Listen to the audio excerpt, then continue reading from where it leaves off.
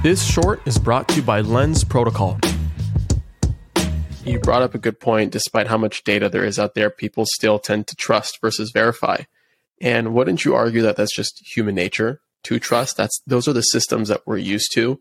And are we really at fault for continuously trusting because that's maybe what we're akin to? You know, it's what we know. It's what we feel comfortable with. This whole concept of verify, you know, is relatively new. We've never really had that at the scale that we have right now. Yeah, it's a really good point. And most people do have good intentions. But as we've seen in the space, many do not as well. You know, like lots of people trusted SBF and then he couldn't really be trusted, you know?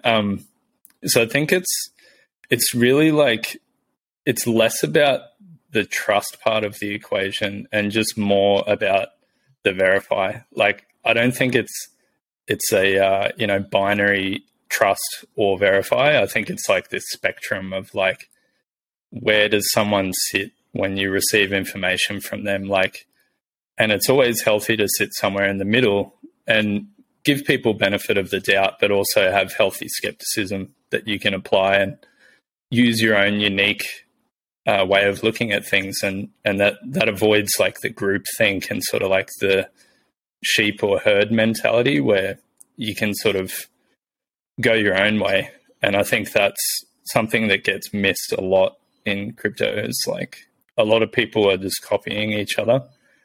And while I'm like a huge proponent of remix culture, because like that's literally what I do all the time, I think that remixing brings like innovation and creative advancements that might be impossible otherwise. So I just think it's somewhere in the middle. It's real fence sitter of an answer, but it is what it is.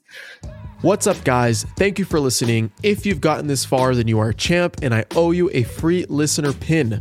Go to adamlevy.io/NFT, fill in your info, and I'll distribute the NFT towards the end of the season. By collecting your pin, you prove your contribution to the season and get exclusive access to content, allow lists, and more. So be sure to collect yours. Also, please make sure to rate and subscribe to the podcast wherever you're listening. This helps me out so much.